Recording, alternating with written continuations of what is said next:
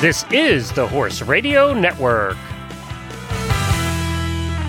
This is episode 31 of Retired Racehorse Radio on the Horse Radio Network, brought to you by Kentucky Performance Products, Casual Products, and Bates Saddles. Retired Racehorse Radio is your guide to the adoption, care, and training of the retired racehorse, brought to you in cooperation with the Retired Racehorse Project and New Vocations Racehorse Adoption. On today's show, we are learning all about bloodlines. David Ngordo joins us to share a day in his life as a bloodstock agent at Lane's End. Caitlin Bradley from the Western Thoroughbred comes on to share a history lesson of thoroughbred sires who have left their influence on the sport. And New Vocations brings us another adoptable horse of the week. It's going to be packed. Stay tuned.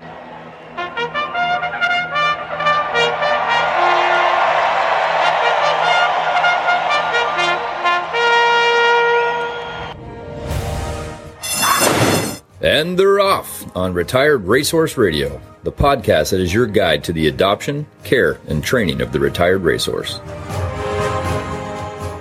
This is Jamie Jennings, and I'm in Norman, Oklahoma. And this is Joy Hills from Kalamazoo, Michigan, and you're listening to Retired Racehorse Radio. How's it going, Joy? How's it been?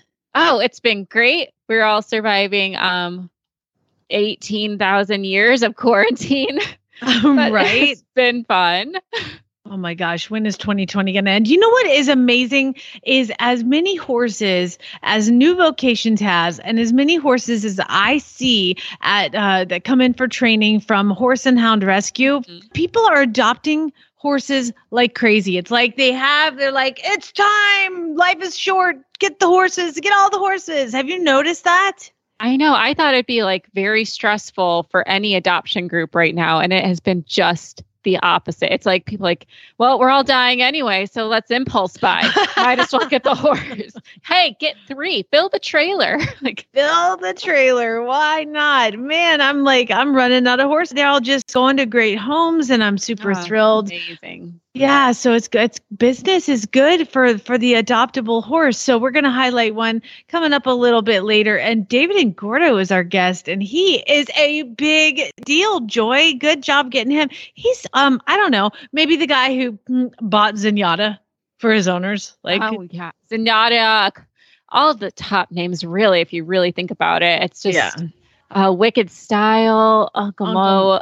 Come on. Like, this guy knows talent, so I'm really excited to pick his brain and see what he looks for in these horses. So that'll be really cool. Hey, before we get to our first guest, I have to ask you, did you watch the virtual Kentucky Derby race with the Triple Crown winners? Yes. Oh my gosh. How cool has technology gotten that even in spite of everything going on right now, we could still enjoy a Derby, and of all the Triple Crown winners?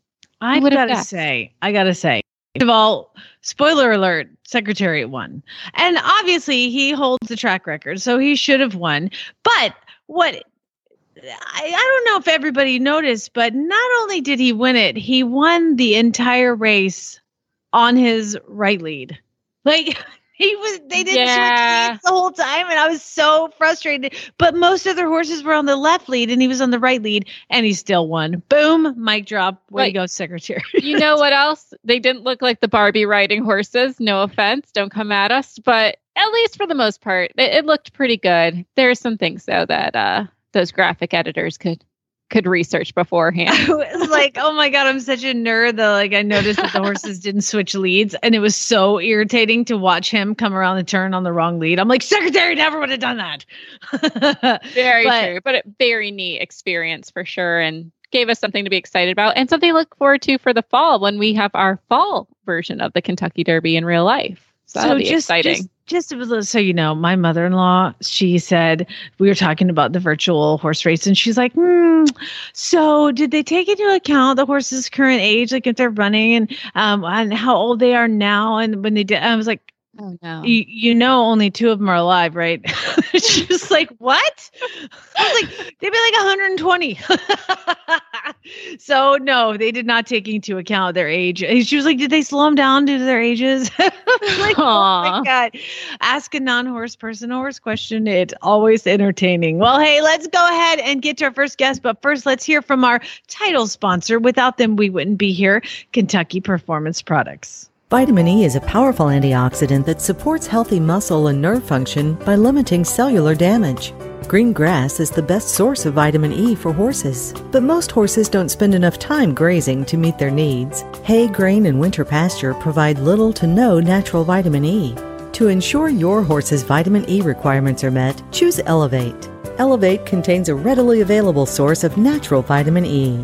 Elevate is cost-effective and easy to feed. To learn more about Elevate, visit the Kentucky Performance Products website at kppusa.com. I am so pleased and proud to have on David Ingordo, who is the bloodstock manager at Lane's End. But you didn't start there. You, I don't know. It's like you're bred to be around racehorses. David, thank you for joining us. Thank you. Thank you for having me. It's and that's about as true a statement as you can have. I don't know that my parents set out to breed me for this job, but I think that's what happened. I mean, my gosh, you started working for Bobby Frankel, I read, at the age of 14.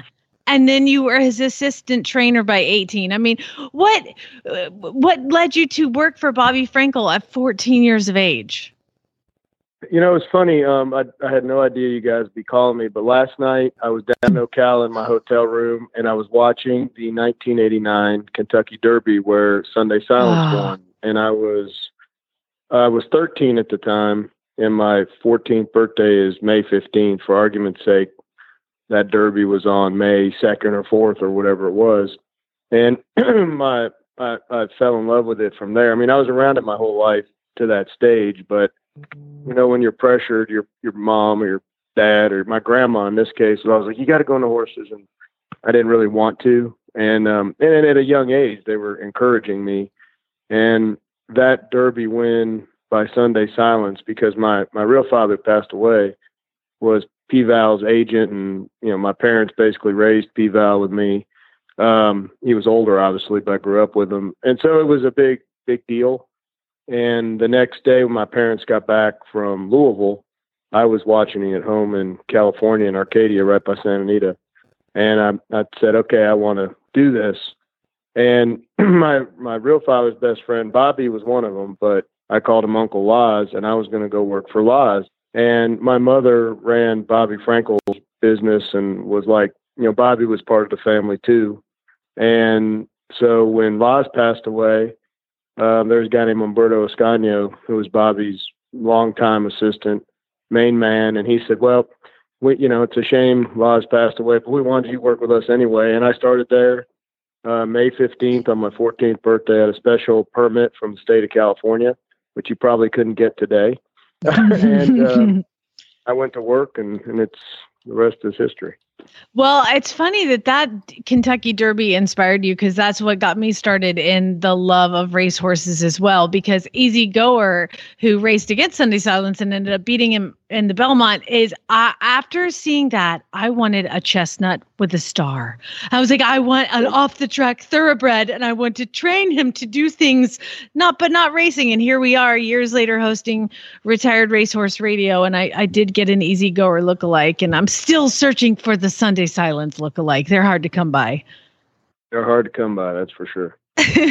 Well, now let's go to your current job, because working with Bobby Frankel probably taught you more about kind of the eye for horses. Did you ever imagine you'd be doing what you're doing now, which is you're a bloodstock agent for one of the, if not the greatest farms in the country, in my opinion, and the place that houses my favorite mare of all time, Zenyatta?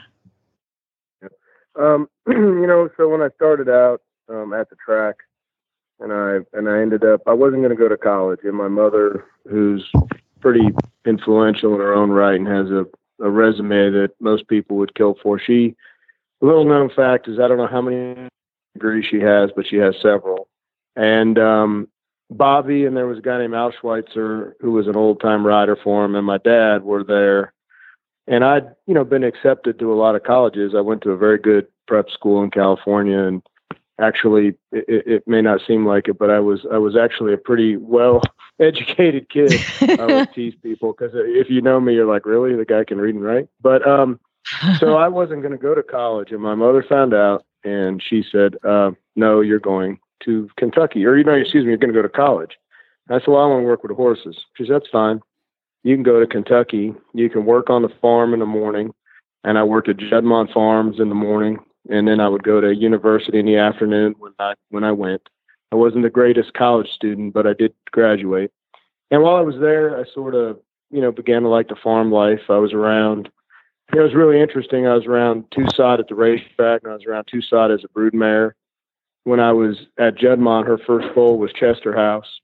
And I actually worked with him all the way till he was a stallion, and was there the day we put him down. And in hindsight, wow. This great circle of life, I saw him born, and I was there the day he was put down, and I saw his racing career in between and stallion career. So all this, was sort of germinating with me in the back of my mind. And while I was in college, my father passed away, and I introduced my mother to John Sheriffs. And so we had a couple of trainers in the family. A good family friend was John Sadler. So we had lots of trainers. And even though that was really sort of my dream, I thought, there's not a lot of room at the table for that job in my in my life. What could I do differently?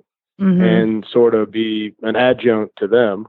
So I started with the farms, and out of college, I went to work at a place called Walmack. And I would help when Bobby shipped horses in or things would happen, I would help out. So I didn't lose my sort of thumb in that part of it. But mm-hmm.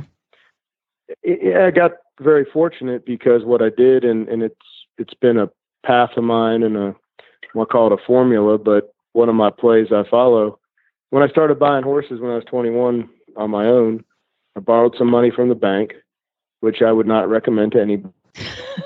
Do as I started, but do as I say, not as I do. And, oh yeah, and well, when you're younger, you're too dumb to know some things. But I borrowed some money from the bank, and Steve Coffin, who wrote Affirmed, was on the bank board, and I was working for his brother at a place called Walmack. And so I got my loan from a bank up in northern Kentucky, and I bought 3 weanlings that were all by horses that we had at Bobby's. So the one that stood out was a horse called Run Softly. I bought a baby by him. I sold it. I made very little money, but it gave me a resume because the one horse won a grade 3. His name was Running Tide. And it kind of, now I had a resume. You proved you could do this, which a lot of people can't prove it. They have to get somebody to give them an opportunity. Mm-hmm. And I just said, the heck with it. I'll prove it on my own. And as time went on, and people that knew me, and my mom was Jerry Moss's racing manager, so they gave me a chance. And it was around 9/11, that sale period. It was a bad time, but we bought a couple of good horses at that sale, and it just started to go. And we bought Zenyatta, I think, when I was 29. So we did all that before. Zenyatta was, like I said, the year I was 29, I think. So we did all that to get going. And in the meantime, I just developed a love for the sales, the buying and selling of horses. With the Mayberries, I set up a training center in Ocala to sort of get the babies ready we bought. And, Bobby called me one day and he said, well, you got to come back to work. And I'm like, well, okay, what's that look like? He said, you got to buy the horses, but you got to come back to work. And, when I retire, you can take things over and blah, blah, blah. And I said, okay, that's a good deal. And then sick and ended up passing away. And that was a little bit of a turning point, because I think if he would have stayed alive, I would have, gone to work with him. We would have been doing, Lord knows what would have been going on, what level what could have happened then. He might have trained as many Triple Crown winners as Baffert if we'd been doing something like that. But, right. So I just diverged into the sales and buying. And, John Sheriffs was John Sheriffs when I met him, but his legend grew with Zenyatta and Giacomo and all that. And, he's still got it going on out there with some of the horses. He tends to get these fan favorite horses. It's amazing. He's got Hard Not to Love and now Honor AP and horses like that. So it's worked out that, between him and Sadler and they don't need another trainer. It's working out for everybody. I got to talk to you about Zenyatta because one thing about when she was kind of a rising star, everybody was talking about how at the sale she didn't look like much and that they got her pretty cheap. And I mean, $60,000 isn't cheap in my world, but it could be in horse races. What about her stood out to you and said, that's the one? So when you work with trainers, I have to take a step back to answer that question. It's like any athletic coach. A trainer is a coach at the end of the day. And you have to have players that fit their system. So, I'm a Kentucky fan. You're not going to have guys that can't run the floor going to, under Calipari, or you're not going to have guys that can't shoot from the outside if you're with Patino. With John Sheriff's, you're not going to send him this little squatty quarter horse. He's going to want something big, rangy, 2 turns. A lot of his success has been with mares like Manastique, 17 Hands. He likes a bigger horse. Mm-hmm. And Zenyatta had this big frame, had all the parts there. And she just was a plain brown wrapper at the time. She did have skin disease, which everybody knows the story. And, and when you're going through these barns, people that shortlist, their job is to throw horses off or, weed through the chaff to get to the best, individuals. And, myself and the people I work with, we're very, we have a broad palette. There's a lot of good horses that come big, raw, boned horse that just needed some time. And, we got her and I thought I bought the wrong horse. I've told the story before too. The day before, actually for a famous basketball coach, a trainer bought the wrong horse for $500,000. And I heard the story and he got stuck with the horse.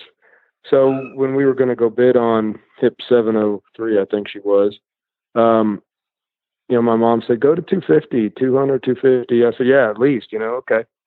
And I got her for 60. I said, son of a gun, did I buy the wrong horse? No. Because we anticipated her to bring more money. So I kind of ran around and the guys chased me with the ticket. And David, come here, you got to sign this. I'm like, hold on. And I saw her head and her face and the blaze. I said, oh, okay, I'm all right. I got the right horse. You're like, and I signed the her. table. I was like, what are you doing? I was like, I think I bought the wrong horse, but I didn't. Okay. And signed it. And, the rest is history. And it was very gratifying to be part of my parents and, Mr. Moss, who gave me an opportunity and I've known since, Lord knows how young I was when I first met him. And it was very, it was cool the whole way around. And he's such a unique horse. And, in today's world where we need more John Sheriffs and horsemen like that and horsewomen like that. And, you're never going to catch him in the FBI scandal. He's right. He's what our game needs. And hopefully, another animal, horse, filly, mare, colt, whatever comes along like that for our game, because we need stories like that. She was an amazing story. I mean, you couldn't make it up with a book, No, I mean, it's just, it's incredible. We were talking earlier about the Triple Crown Kentucky Derby that was just on. And was there any reason that Secretariat should not win that race? Well, I was trying to figure out how they did the simulation, and I was I don't know, right? But I'm watching where all the horses were, and I kind of back and watch some other races to see where they were in their races, and it looks like somehow they must have run the simulation to have the horses have their running styles, and they must have had fractional times on where each one was, but. Yeah, Secretary was the lock of the century there, I thought. And he won the whole thing on his right lead, which was pretty impressive. About one person did a lead change. Yep, exactly. And then there was some of them getting out pretty bad that I don't think they would have in real life either. Well, it's been awesome to talk to you, David. I would love to call you back and pick your brain a little bit more about kind of what you, how about this? Tell me one thing that is like a complete deal breaker for you looking at a horse, and one thing that is a must have when you are looking at horses to buy. I could tell you where I've been where I've seen, we all have like a Parthenon in our mind of the top horses we've ever personally seen. And it could be, you might have some off the track retired horses that you remember that you thought were special. I remember when I went to Juddmonte and they brought Empire Maker out of his stall as a 2-year-old. He had never left the farm. And I said, holy cow, this is one of the finest animals I've ever seen. I remember seeing Medaglia d'Oro for the first time and thinking, holy cow, this is a fine animal. Zenyatta, when she started to turn the corner to be who she was, you could see it was there. Honor Code, I saw him as a yearling. Oh, and I said, holy cow, there is not much like this I've ever seen. And, so you start seeing these horses over time, and they all have a presence. They all have a look. The look can be slightly different. Empire Maker is more length to him. He's like a big panther, when he walked. He had his big, long, slinky walk, big shoulder, but like a longer, more tubular horse, whereas like Honor Code was just this Adonis. Big shoulder, big butt, deep girth, jet black, but they all have the presence. They all look like, they are the one. And, there's a horse called Santa Catalina, I think the Baffer train. She was unbridled. I saw her as a yearling down at the Claiborne consignment, and I didn't have enough money to buy her. She brought 900, but she was, when I saw her come out, I said, man, this is it right here. So, as you go around, you see these horses, and it comes from seeing them at the track first. I think then you can project down into the younger horses what they need to look like to eventually be these better ones, right? So that was my big advantage, but it's just a presence, and it's a balance, and it's an athleticism. I don't see any good horses. You might see something at Fauner Park or somewhere win that doesn't look like a relation to the kind of horses we're talking about. But the ultra elite horses, they look like movie stars. I'm watching Charlatan run now, and I don't really remember him from the yearling sale. I have to say I've been kicking myself because I raced his mother with Padua Stables personally. I owned her. We raced her. I bought her as a yearling, and she was that kind of horse. She was a star from the first day I saw her. I actually bought her mother as well. So, it's a family I knew, and here's this horse, and I could tell you what farm I was at when I saw her the first time, what barn, and she was the goods then. And they have it, they have the wow factor, the it factor, confidence. And, they have to stay sound and jump through the hoops, obviously. But, that's what I look for. They have to have the presence to go with their athleticism. And, then you can pick them apart from there. None of them are perfect. But if a horse now, what I don't want, if they walk out and they got a bad attitude and, they just don't, they look, I don't know if it's disingenuine or ungenuine or common, is the easiest word.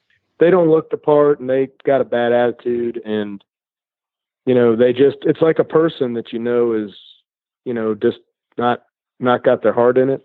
You can't get the best out of somebody like that. And when I see horses like that, I just have no interest. That's fascinating. That is not the answer I thought I was going to hear. So that's cool. Well, David, as always, thank you so much for joining us. And I hope we can have you back on again very soon. I appreciate it. Appreciate your time. Yeah, thanks. Good job with all the work you guys do with the horse off the track and stuff. And anything we can ever do to help you, let me know. Okay, well, then if that's the case, I'll take Zenyatta when she retires.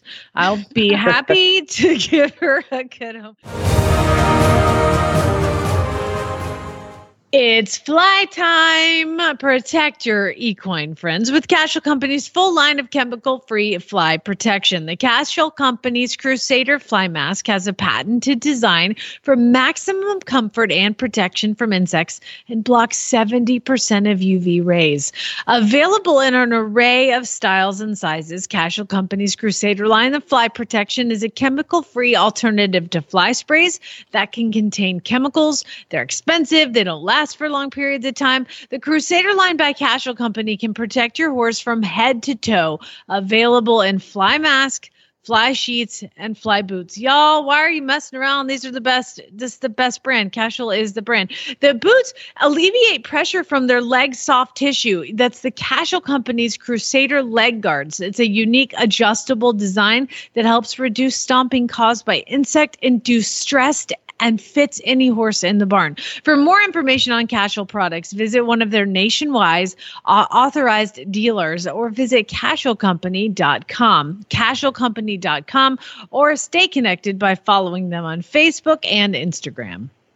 So I'm super excited to have Caitlin Bradley on with us from the Western Thoroughbred. She's been on our show before. And as we're talking bloodlines, I don't know about you, Jamie, if you've seen on OTTB Connect, everyone saying, oh, who has a Secretariat breeding or Seattle Slew or Stormcat. You see it all the time. But Caitlin actually wrote an article on her blog about a forethought who is a thoroughbred that actually had a lot of influence in the Western world. So I think it's going to be really exciting to bring him in and talk to Caitlin a little bit about that. Welcome to the show. Hi, thanks for having me. Of course, it's always great to talk about Western thoroughbreds. I just love everything you guys are promoting with that right now. So tell us a little bit about how you went in this history dive into these thoroughbred sires who've influenced Western horses. What sparked that? So I guess it sparked from a place of annoyance. When I used to go to barrel races with my thoroughbreds, people would ask questions, and a lot of their questions ended up being condescending, and they didn't realize that the horses that they were on had a very high percentage thoroughbred as well. So while I may have been on a horse registered with the Jockey Club, their American Quarter horses registered with the AQHA may have had 50 to 75% thoroughbred, and they just didn't realize it. So to kind of break down those walls and stop the annoying questions, I kind of started researching. Yeah, I started researching as much as I could, and then just putting that out there for people to read, hoping that maybe the people that needed to see it most would. So this whole thing came from an effort for you to say, suck it. That is true. Knowledge is power. Knowledge is power, and I support. Yes,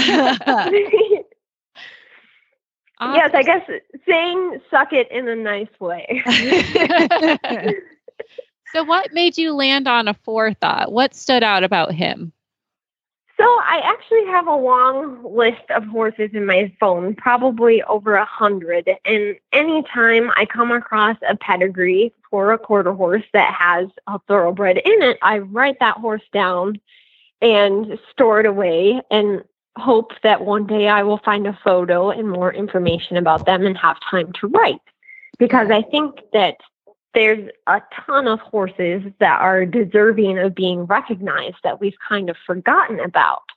And a forethought, he's pretty special because he comes from absolute thoroughbred royalty, and he made a big impact in the racing and barrel racing industries in the AQHA world. So pretty neat.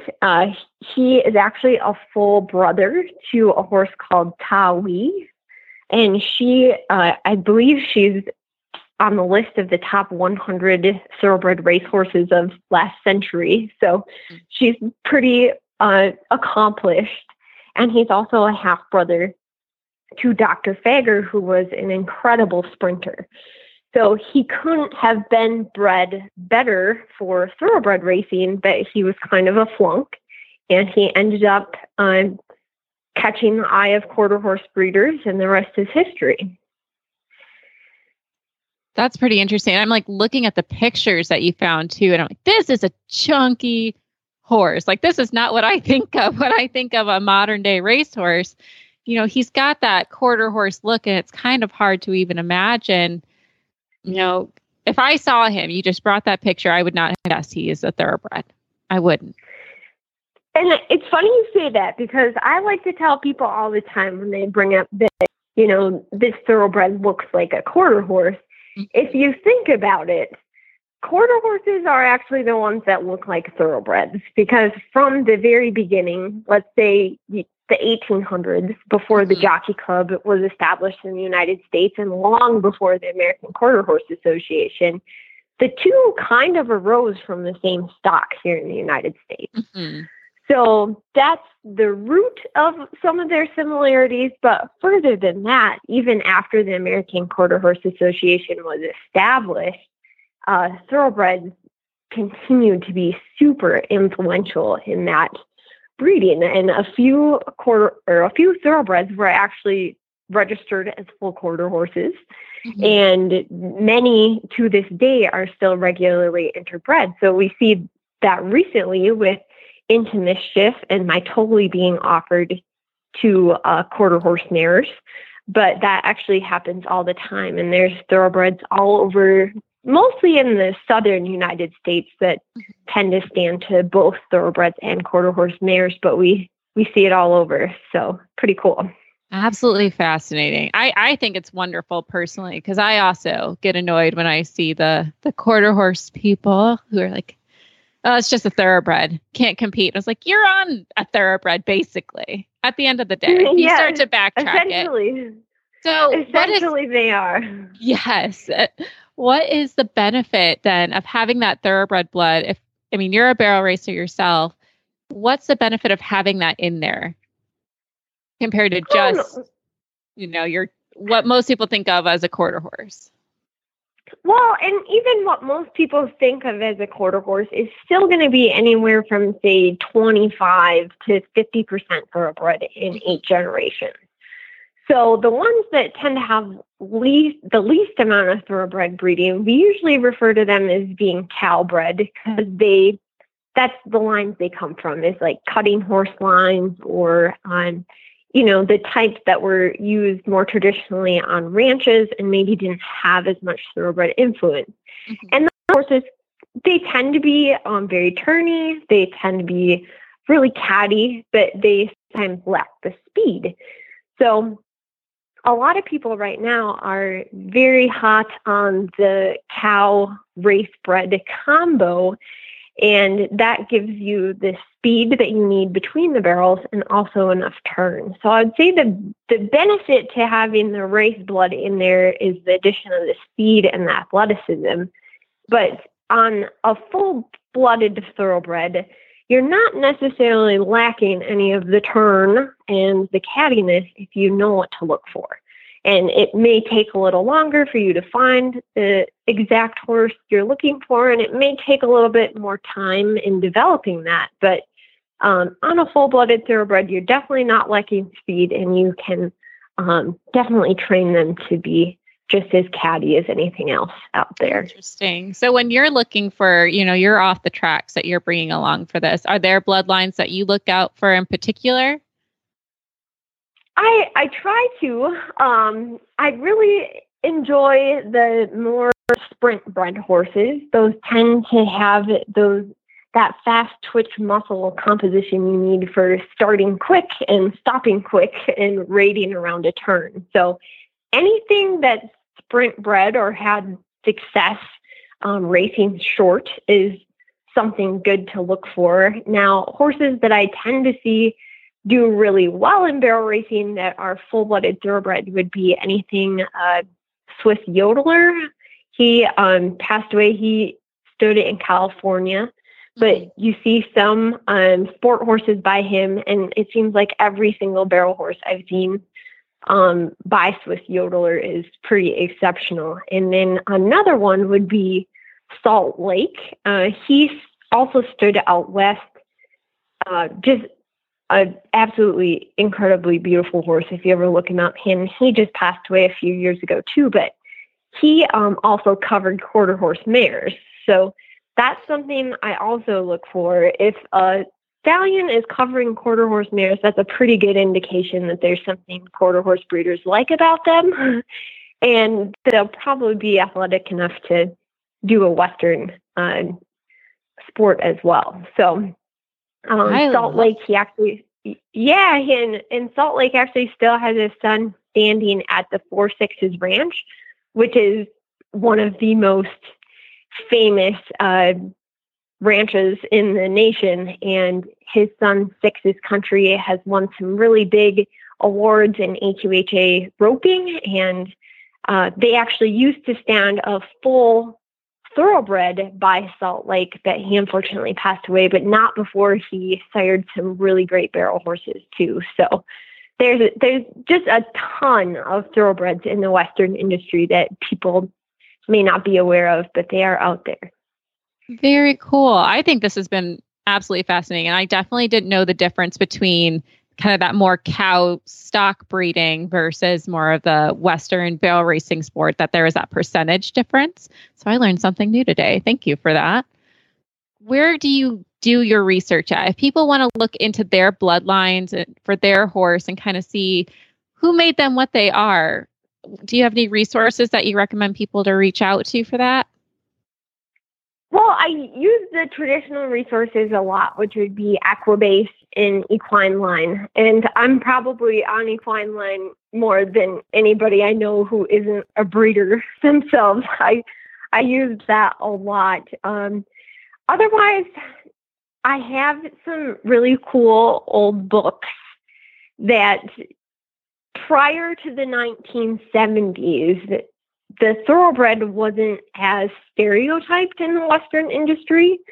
So if you can get your hands on old books that predate that kind of negative stigma that arose, they have some really great information in there about thoroughbreds that were influential. The books that Western Horseman puts together, their series, the Legend series, it's called. There are several thoroughbreds in there. A lot of those articles that they have in there are older, so they really tell a full story about each of those horses, and those are great to have if you're looking for something older. But otherwise, I really just use the internet and dive into the depths of the internet to find information about some of these horses. And really, Facebook isn't a bad resource either, because if you search long enough, you can find some horses that are competing that have these strong thoroughbred bloodlines. You just got to look long and hard enough. Awesome. Well, thank you so much for putting the work into it. I mean, I love a good history lesson. So if anyone else does as well, make sure to check out the westernthoroughbred.com where you can find the blog post. We'll actually put it in our show notes too. And Caitlin, where can people reach out to you if they have any questions? You can actually just message the Western Thoroughbred on Facebook. I'm usually pretty quick to answer that if I'm not at work. And any questions you have about breeding, even if you have a thoroughbred that rides Western that you would like us to showcase on our page, we will gladly do that if you just send us a message with some information. Perfect. Thank you so much. Yeah, thanks for having me on the show. Bates Saddles offer highly specialized saddles for every discipline, engineered to bring out the best in you and your horse. Underneath the finest European leather, you will feel the power of innovation. For you, the rider, enjoy instantaneous comfort, optimal balance, and seamless contact with your horse, leaving you free to concentrate on your aids.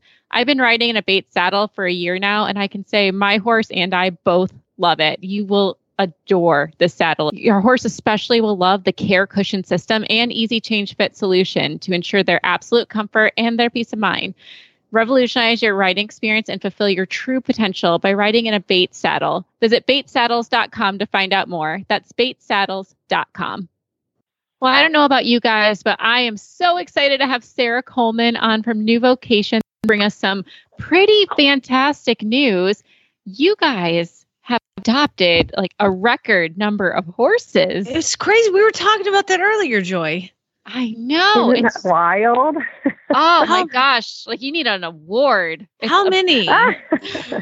So we sent 60 home. So 60 went out the door on the last day of the month, by the last day of the month.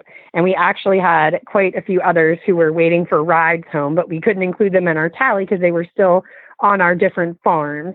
So I will tell you, we were all very, very surprised, pleasantly surprised, clearly. But, you know, we all have been, I think everywhere, we've all been kind of preparing for, you know, potentially a downturn in adoptions, a downturn in donations as people are dealing with the COVID pandemic. And man, I'll tell you, we did very, very well, definitely, with the horses. So we actually have open stalls for the first time, literally ever. Don't say I know, that. At least, That's I know. amazing, though. That is Don't fantastic. say that. So, and we feel, you know, and really it's good because we feel very prepared that, you know, if racing delays opening longer the tracks, you know, if it's just training and no racing, that we are prepared. We've got room to take the horses in as they are being retired. So it is definitely a shocker, truly. And we're actually, ironically, we're getting ready to send out a survey to ask people, you know, what is it? Was it the virtual meet and greets that we did? You know, was it us being more heavily on social media and people having time? You know, what is it, and what can we what's continue going to on? do? What do you think it is? What do you think it is? What would your guess be right now? So I would think personally, it was a combination of them being on Facebook more and us doing those meet and greets, because, you know, we can put up pictures and videos all day long, but when it's Leandra or Laura or one of our other trainers who have the horse in hand and it's real time, I think people really can see the horse's personality a little bit more. And, you know, when you talk to people, you kind of get a gauge on their personalities as well. And I think people really trust our trainers. You know, they're not going to, you know, sugarcoat anything, for sure. And that's been really cool. We are hoping, fingers crossed, that we'll be able to start some like mini training videos, like how you guys were talking earlier about how well received when Leandra talks about how she works through certain issues with retired racehorses. That's really what we're hoping to do. Just real short, you know, 2 to 5 minutes. This is what the issue is. This is how we work through it here in Lexington. You know, better tag online. Retired Racehorse Radio on that one and give us a plug, because we invented Oh that my gosh. Yes, you did. No, absolutely. And we absolutely will. And, you know, it's and you guys know how it is. You always have these big ideas, and sometimes life just gets in the way. You know, you get really busy and things like that. But I will say, you know, in Lexington in particular, we have always adopted horses out sight unseen, quite a few, definitely more than half. And what I want to know is, when we do this survey, is, you know, what was the final thing that made you feel confident in adopting from us sight unseen? Because we can't let anybody on the farm, you know. Oh, so I'm very interested to see what their responses will be. I'm just curious, you know. Definitely. I think it's just such an achievement, and a little bit of hidden information too. As I'm putting all the shows together before it goes out, I always get a message from Leandra which horse we're going to feature. And her last email, she's like, okay, I have this one horse because I have a backlog of horses I have to put online, but they're all being close to being adopted, so I don't know. They are. What we always, you know, what I always tell people, like, don't worry, put your application in. We actually ended up having our applications processor. She's like the cutest thing in the world. She normally has, you know, 100, maybe 100 applications a month. She had 225 in April, and May thus far has not slowed down. So she is going gangbusters, and we're really hoping that May will be, you know, just as good of a month with adoptions as April was. Fantastic. Well, congratulations to you guys on that, and especially for getting really creative during this time. You know, we're really proud of you, and we're happy to have you as a partner for that. And you have some more exciting news too. You guys, a horse show for people to look forward to this fall, like all the good things. Right? I know. I'm like, we all need something to look forward to right now, as like quarantine's is grinding everybody down. So we actually split out our hunter jumper and our dressage show this year. Mostly because the show was just becoming such a beast that people were kind of having to pick and choose what they did. And we really would like them to be able to, you know, compete in everything that they would want to. So our Hunter Jumper show is September 3rd through the 6th. We actually start on Thursday night this year with a welcome stake, which we're really excited about, under the lights in the Rolex. And then our dressage show will actually be the first weekend in October, the 3rd and 4th, which, of course, if you follow racing, you know that is now the Kentucky Derby and the Preakness Stakes. So it's a great thoroughbred weekend. We're going to hope that it's right. So we're trying to put the Derby on the Jumbotron and the Rolex is what we'd really like to do. And just, in my head, I just can't think of a better way to really pay homage to these horses. You know, we're going to watch the best of the best on the Jumbotron, hopefully, and then the ring will be filled with all of them, and you know, all these retired thoroughbreds and second careers. It just is in the heart of horse country. It just is such a full circle, you know, story, I think. Oh, it'll be such an experience for sure. And are you guys, when will you open that up for people to start putting their entries in or look at, you know, what class they'd want to do? When is that going to start? Absolutely. So we are trying to finalize our social distancing guidelines, and then we will put our prize list online. It is a monster. It's 48 pages right now with all of the descriptions. And then we are going to do online entries this year. So those will open. Right now we're slated for the middle of July, and they will run through the middle of August. So, and once they're closed, which is kind of how we've run the last couple years, is just, you know, we do have a deadline, unfortunately, just to be able to figure out rings and class sizes and that kind of stuff. But we give everybody lots of warning. So it won't only be open for 24 hours, we promise. Oh, perfect. So we'll definitely post that too as you guys get closer to it, but definitely something to look forward to doing this time. I know our listeners are just itching to have show season back. It's I bet most of us have already gotten that first show out of the way, and you know, we're all a bit delayed. So something to look forward to for sure. So thank you for that. Absolutely. And we really appreciate you guys as always. Thank you for letting us come on and chat with you. Of course. So Sarah, we're going to let you go because we're going to learn about a new adoptable horse that is going to tempt Jamie and I and everyone else who's listening today. But thank you so much for coming on for these amazing updates. As usual, we have Leandra on to talk about our adoptable horse of the week, but I've got to surprise her with a training question first. I don't tell her what we're going to talk about at all. I just throw it out there. So my question is, Leandra, today, what is one of the most common issues that you see with horses coming off the track to you, and what do you do to fix it? It's broad, I know. So, training issues, right? Yeah, so, any sort of issue. What is like the most common thing that, this one, another one has this or does this? I would say one of the most common things we see is a horse who's heavy on the forehand. And that's pretty common and understandable given their training on the track and what their job was there. Mm-hmm. They have a focus, obviously, on speed work.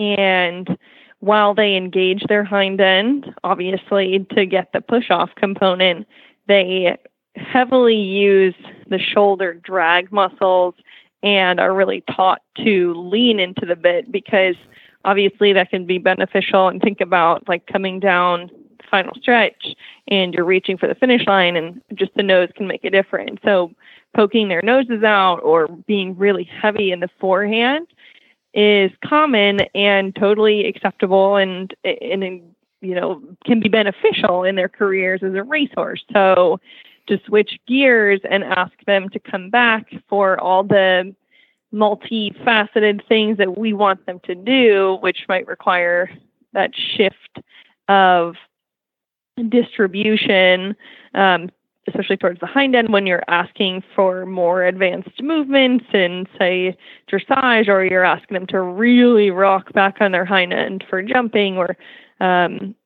just transferring things back a little bit. Like that sort of collected movement wouldn't really be necessary, obviously, in their careers as a racehorse. So in addressing that, really one of the major components is patience, just because you're teaching them something that is very different from how they were taught. And to ask a horse to move forward into your hand, but also have your hand there as a holding measure. Obviously, you want to have the suppleness and the fluidity as a goal, but to them, it can feel like asking them to go forward and to come back at the same time. So you understand the like driving and halting motions. If you're breaking it down to its essence, that resistance in the bit, they can understand as just, this is how I stop, or this is how I'm asked to stop, is at its basic, like having that pressure in the bit and it's backwards movement. So it's common for them to get frustrated because they're trying to understand, but you're asking them, maybe in their brain, forward and backward at the same time. So really timing is key. You acknowledging little baby steps, like when they take even that split second where the pressure comes off. So say you're keeping leg on and you're holding your hand, and I never really have a tight rein. Like, I think people would probably be surprised with how loose I carry my reins all the time. But you're setting a boundary when you're asking them to learn how to accept that bit aid and come back like that. So being able to provide the release will stop them from bracing. It will stop them, hopefully, from having a more volatile reaction, like rearing, which they can do if they feel trapped, because, again, they can perceive that as being asked to go forward and backward at the same time. So I always try to start slow into it, like incorporate it into walking and teaching them basic things like how to back up. A lot of them don't really get that, but that will definitely feed until that same ability to come back. And then you're working in forward motion to that. But it's really, I think, like I say, patience, because your difference might not be noticeable right away, but you're, again, setting the foundation for the learning that will be more evident in the future. So that is definitely one of the most common things that I see in trying to rework a horse and retrain a horse for a different career path, when we'll be asking them for more collected movement. And doing that really is going to be a little bit different for every horse, but I think the understanding of why horses can be frustrated or why they might not get it right away, it is key. And then patience is the other thing that will turn that key, Gotcha.